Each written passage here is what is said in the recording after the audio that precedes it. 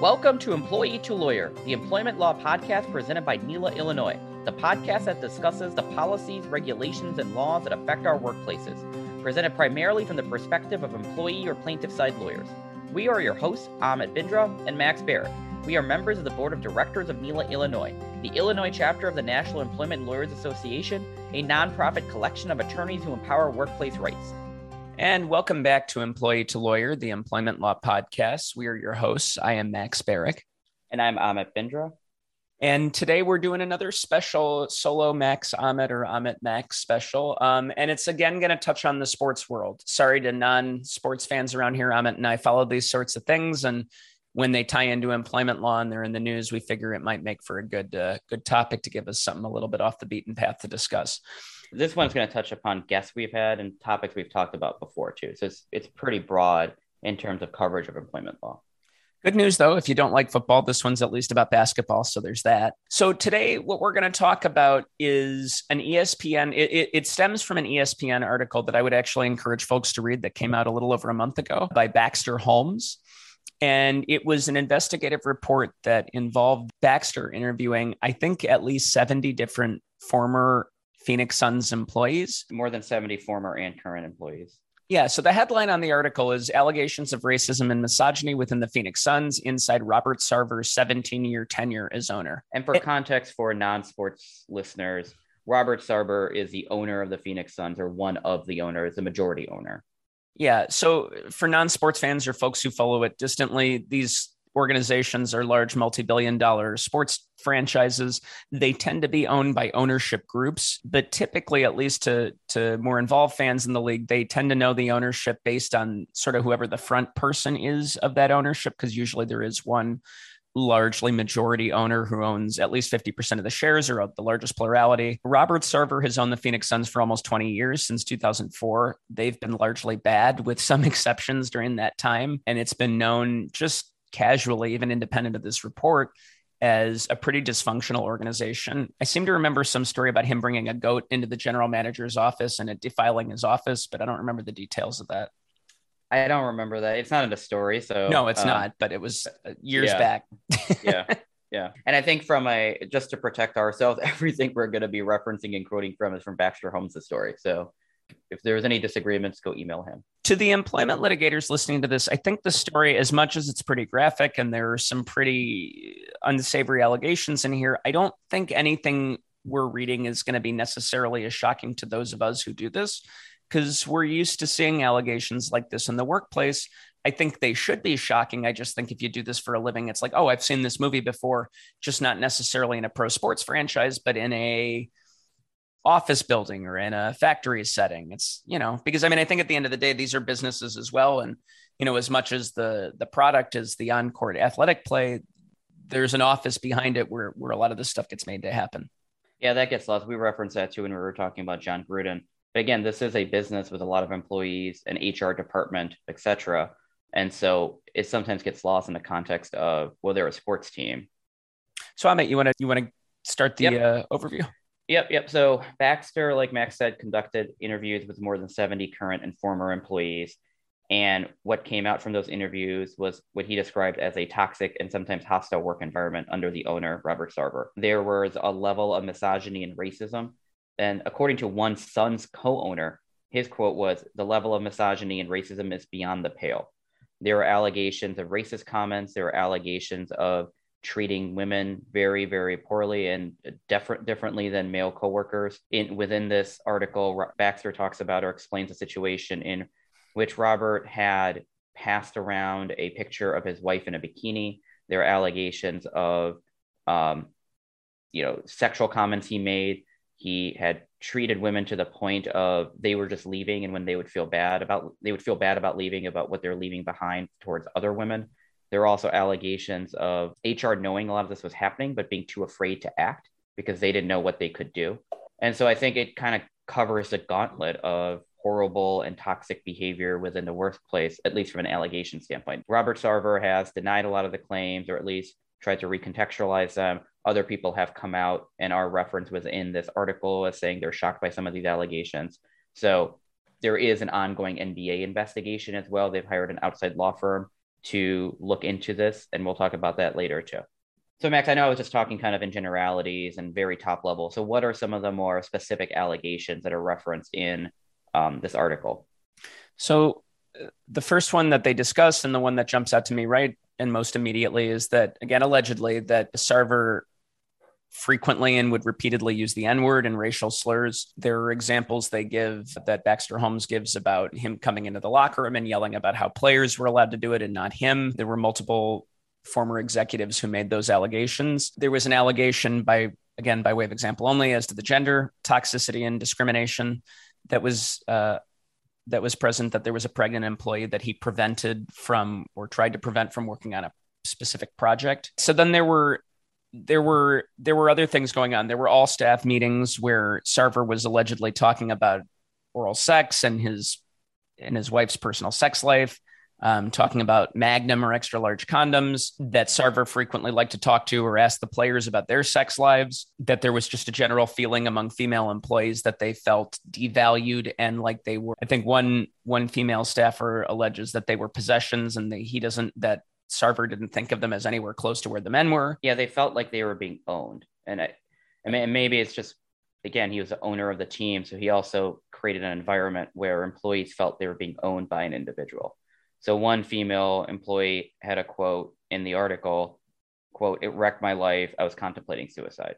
All right. You've got one example where one woman who worked at the organization, in a meeting, there was some issue where he was berating some female employees over something, and one woman broke down and crying because he was being verbally abusive. And he goes, "Well, why do all you women cry around here so much?" Just that there were a lot of instances of that he used to make comments about women, quote, not being tough enough. He used to refer to the female employees like, "Do I own you? Are you one of mine?" And there was an allegation that he literally made them feel like they belonged to him, or tried to make that implication. He made to male individuals as well. Blake Griffin is former all NBA player who's still in the NBA, just not quite what he once was. His younger brother, who may have even been a minor, came into the locker room, and I guess he was not a terribly hairy person, and Sarver started asking him inappropriate questions about whether he shaved his entire body. Just a lot of, I don't know what the right adjective is for it necessarily, just a lot of really problematic stuff, really across the board on a racial and sexual basis. Yeah, and I think it added up over time. I think each of these comments, like even that comment to that NBA player, at the time, the player didn't realize contextually how out of line it was. But I think as people have started learning more and more about what was happening, the volume, I think, is very concerning. And I mean, the comments in themselves are concerning too. I don't want to put that out of place, but the level of what was going on over a 17-year period is pretty out of line. And I think part of what this article even quotes too is HR didn't know how to handle it. They were themselves afraid. They were telling employees, "Look, let's go talk in the parking lot. You may want to file a lawsuit or threaten a lawsuit. At the very least, you'll get a severance package." But I think people were afraid of retaliation from doing anything from an internal standpoint. Well, I think that's a good segue into the legal part of this, because we are the Employment Law Podcast. So let's dive into what this all means. And we would encourage people to check out the article. It's on ESPN.com. It's, I think, free. I think it's a good example. It was an interesting read. And there's also a podcast I listened to that I'll recommend to others. Not that you should listen to any show but ours, but for the sports fans out there, it's called The Lowe Post, Lowe Post. It's a pun. Zach Lowe is the ESPN NBA writer who does it. And he, from a non-employment litigator's perspective, it was interesting to hear lay folks talk about this issue, because it's what we do for a living, and to hear them kind of process it.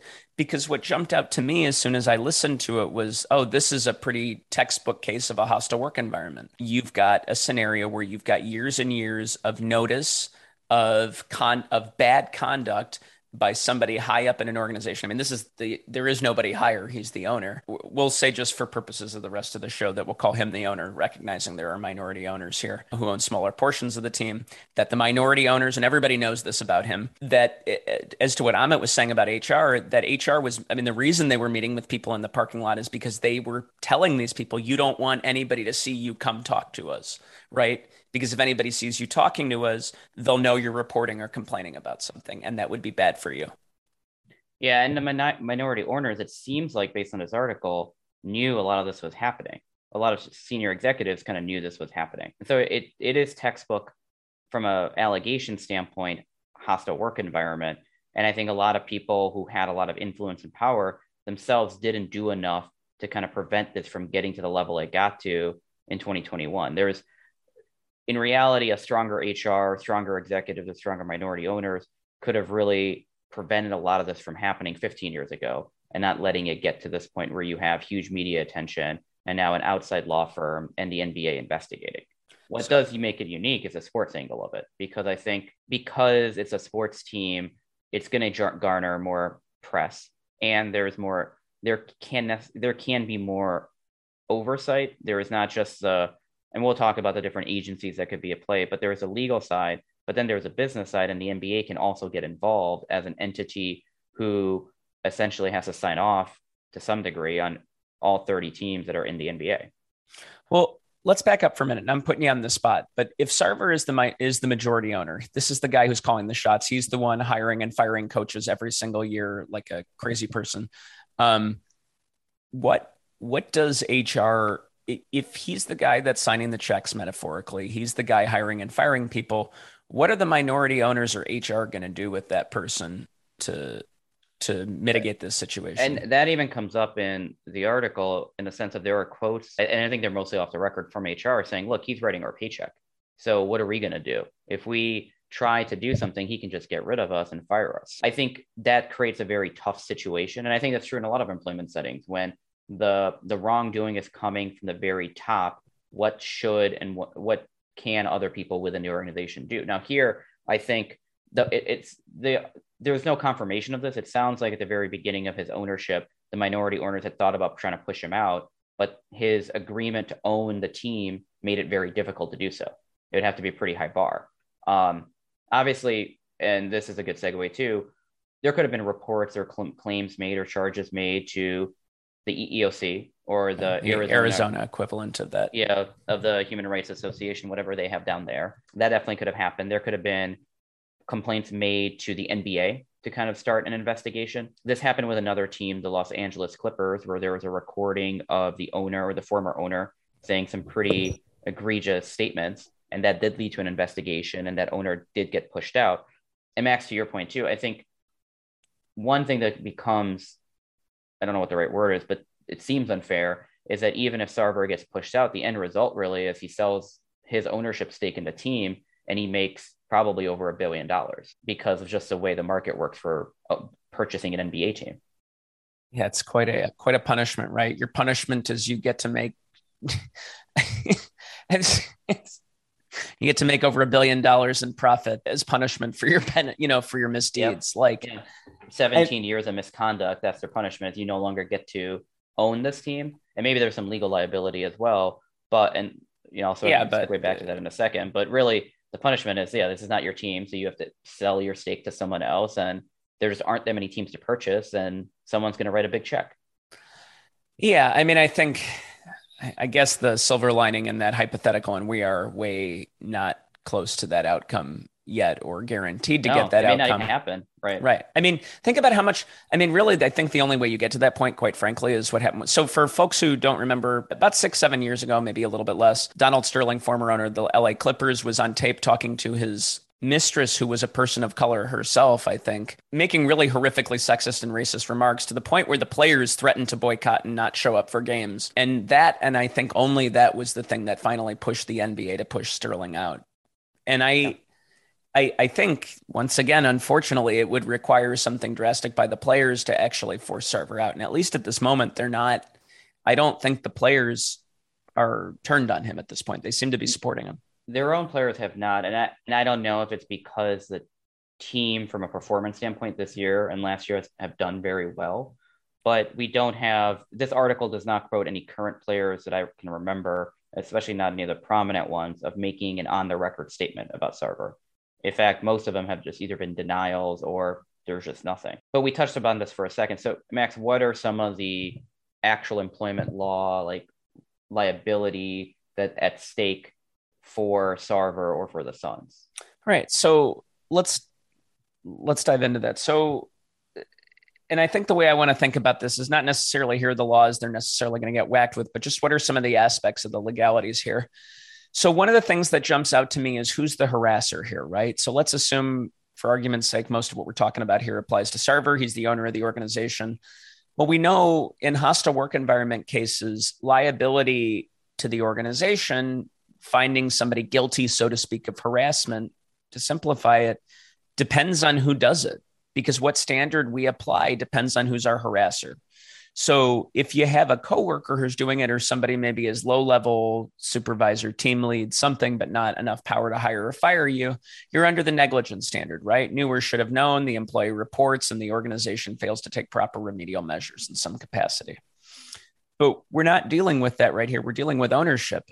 So at least my read on it is this is a strict liability case. There's actually, in a lot of ways, to the extent you can meet the rest of the elements of the hostile work environment analysis, that the harassment is based on race or sex, whatever protected characteristic, it's unwelcome. It's both subjectively and objectively offensive. When you get to and there's a basis for liability prong of it, I don't know that there's a lot of good defenses available to the Suns here, because when it's the owner of the organization, you're probably under a strict liability standard, and everybody knew this was happening. Under any analysis, obviously we know these cases are never simple. There's always a defense that comes out there, but on paper, they look dead to rights. I think that's true. I think there's been some denials. There's been some people who said they didn't know this was happening, but I definitely think you're going to get, especially from the allegations regarding some of the hostile treatment towards women. I think you're going to get a lot of women who come forward and say this was happening. And especially I think in the context of an investigation or subpoenas, I think some of the racial comments, there seems to be a little bit more of a denial, but even there, I don't think it's going to be that much. So based on what we've seen so far, I think that's definitely true. So then what does that mean? Let's say there is liability. What are the damages here? What happens after that? Well, that's what's always tricky in these cases, isn't it? Because in a discrimination case, if it's straight disparate treatment or equal pay, the damages are pretty cut and dry. You can tell, your starting point is, well, what would I have earned if I got my promotion, or I wasn't fired, or if I was paid equally? But we're not really talking about that here. Unless somebody's been fired or quit, we're really talking about emotional distress damages and punitive or compensatory damages, right? So that's a lot more intangible. And these cases are really challenging. This is one of the reasons, because how do you value this stuff? Yep. And we've had a guest on before, Susan Gotham, who talked about Gotham, sir. Gotham. Keep doing that. I'm sorry, Susan. We talked about kind of the role of HR in these situations. And I think this is a very difficult one, because people want to come to HR, and HR's role is supposed to prevent this from happening, prevent it to the stage of a huge hostile work environment where you have 70 current and former employees making statements. But HR just couldn't do anything. And so another guest we've had on recently is in the context of workplace investigations, Rachel Ablam. And so walk us through that, Max. What's going on from the investigation side now? What are the next steps there? So that's what's tricky. And I think this sort of goes back to the Gruden episode we did a while ago. So if a private law firm has been retained, but it's always good to be the private law firm retained for these things. I'd love to look at that balance sheet one day. I suspect somebody makes a lot of money on these. But yeah, private law firms gotten retained. The NBA says they're looking into it. What's interesting here, and one of the things I find fascinating is, non-disclosure agreements are one of the things that come up a lot. I know with our former president, that was always an issue. And, you have mandatory arbitration agreements, what have you, different efforts by companies to keep things quiet. The Phoenix Suns apparently have NDAs for former employees. That was something I read in a separate article this morning. So the NBA says they're looking into it. The Suns deny it, but say they welcome the investigation. It's going to exonerate them. Interestingly, and they also said they're going to fully cooperate. Interestingly, they did not say whether or not that cooperation will involve allowing former employees to speak. And I guess in theory, void or waive the non-disclosure requirements. So they're going to cooperate, but they haven't said how much they're going to cooperate yet. What's interesting about those is normally from a legal standpoint, if there's a court order or a government investigation, an employee the law allows the employee to waive the NDA requirement so they can have a free conversation for obvious reasons. But this isn't a government investigation yet. It's an investigation by the NBA, who hired an outside law firm to talk to people. And so, the Suns would have to agree to waive those NDA obligations if those employees are going to be able to talk freely to the investigators. I think that's what's one of the things that to me just as an outsider, always gives an element of like a kangaroo court feel to sports organization investigations into their member teams, like whether it's the NCAA investigating a college sports team for recruiting violations or something else, like the NBA or the NFL doing investigations like we've talked about. They can investigate, but they're not judges. They're not government organizations that have subpoena authority. They're really limited by contractual arrangements and business arrangements they have with their membership teams, but they can't force people to waive NDAs. That I agree with. But what's unique, I think, because it's sports is it's going to get a lot more attention than I think if this was most other companies, you probably could see like a CNN article or something to that effect. But I don't know if it would be getting podcast attention just because there's a lot of sports podcasts, media attention. There's an entire sports channel. So I do think that makes it unique. And then B, he's an owner or majority owner of one team, but that team is in a situation where there are other teams too, that they all work together because the end goal is for all the owners to make more profits. Sports are generally kind of weird in this standpoint, in the sense of they compete with each other on the court, but in reality, they're essentially working together from a revenue standpoint. As the product itself, basketball does better, they get better TV deals, etc., which means then the commissioner of the NBA and the owners of all the other teams can put some pressure on Sarver. But again, it just depends on the wording of the contract, etc., and what level of conduct or misconduct he'd have to engage in to push him out.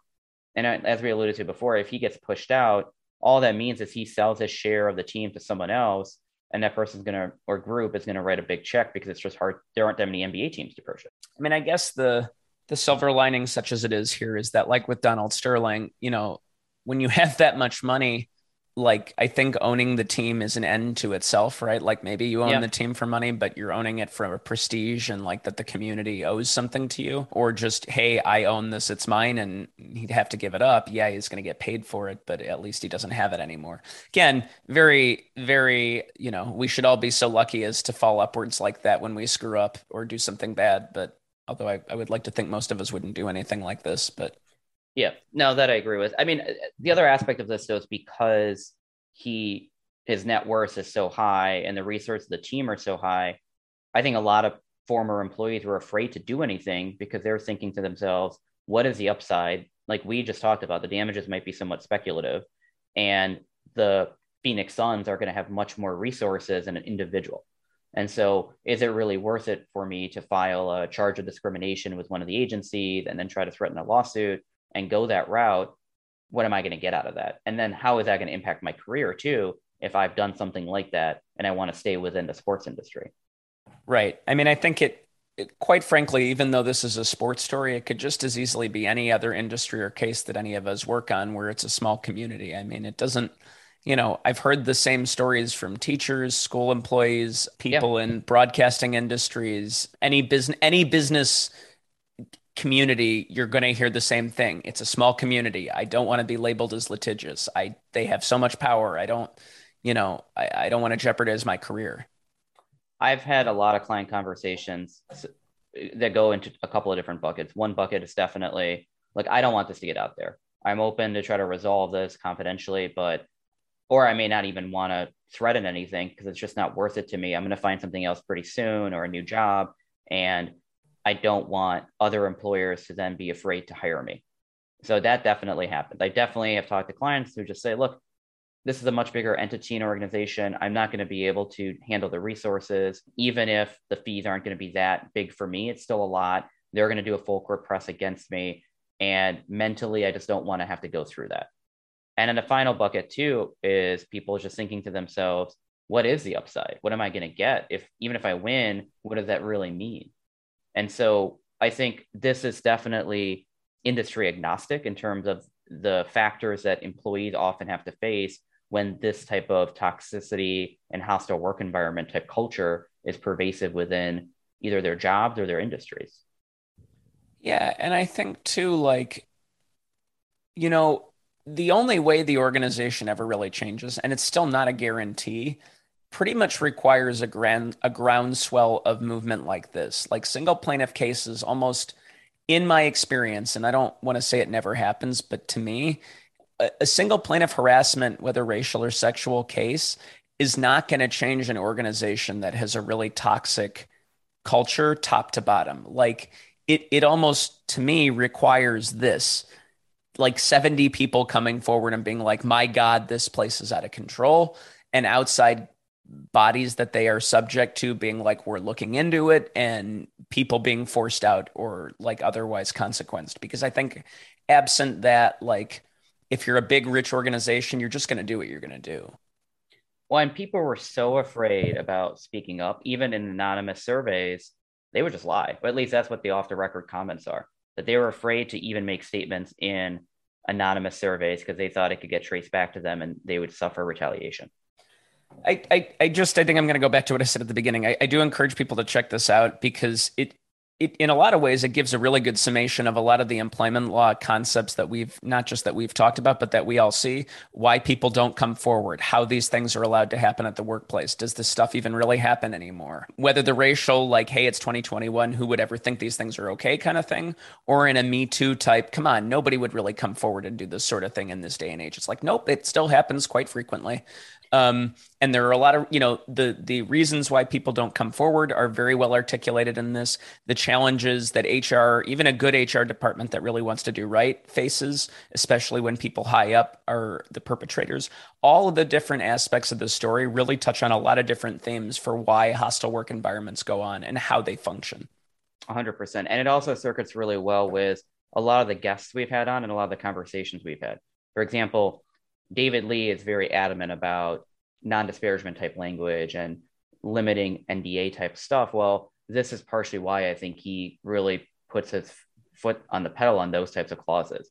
We've had guests talk about the role of HR and the role of investigations. And I think this kind of ties to all of that. And we've had, conversations earlier too about just what is a wrongful termination? What is a hostile work environment? So I definitely recommend reading the article and kind of thinking it through that lens, not necessarily the sports lens, but just the employment law lens and the conversations we've kind of been having all year on this podcast too. Well, I know this has been kind of a heavy topic. So to switch gears a little bit, we like to do a shout out of the week. And part of it is we want to do something positive, something nice, because sometimes the world is not positive.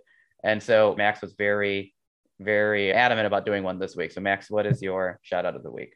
My shout out of the week is finally to my chosen college sports team, the University of Michigan, because they beat the evil Empire streak of nearly 10 straight losses to the Ohio State University and beat them roundly, soundly, and convincingly, and broke their spirit and their will on Thanksgiving weekend and defeated them 42-27.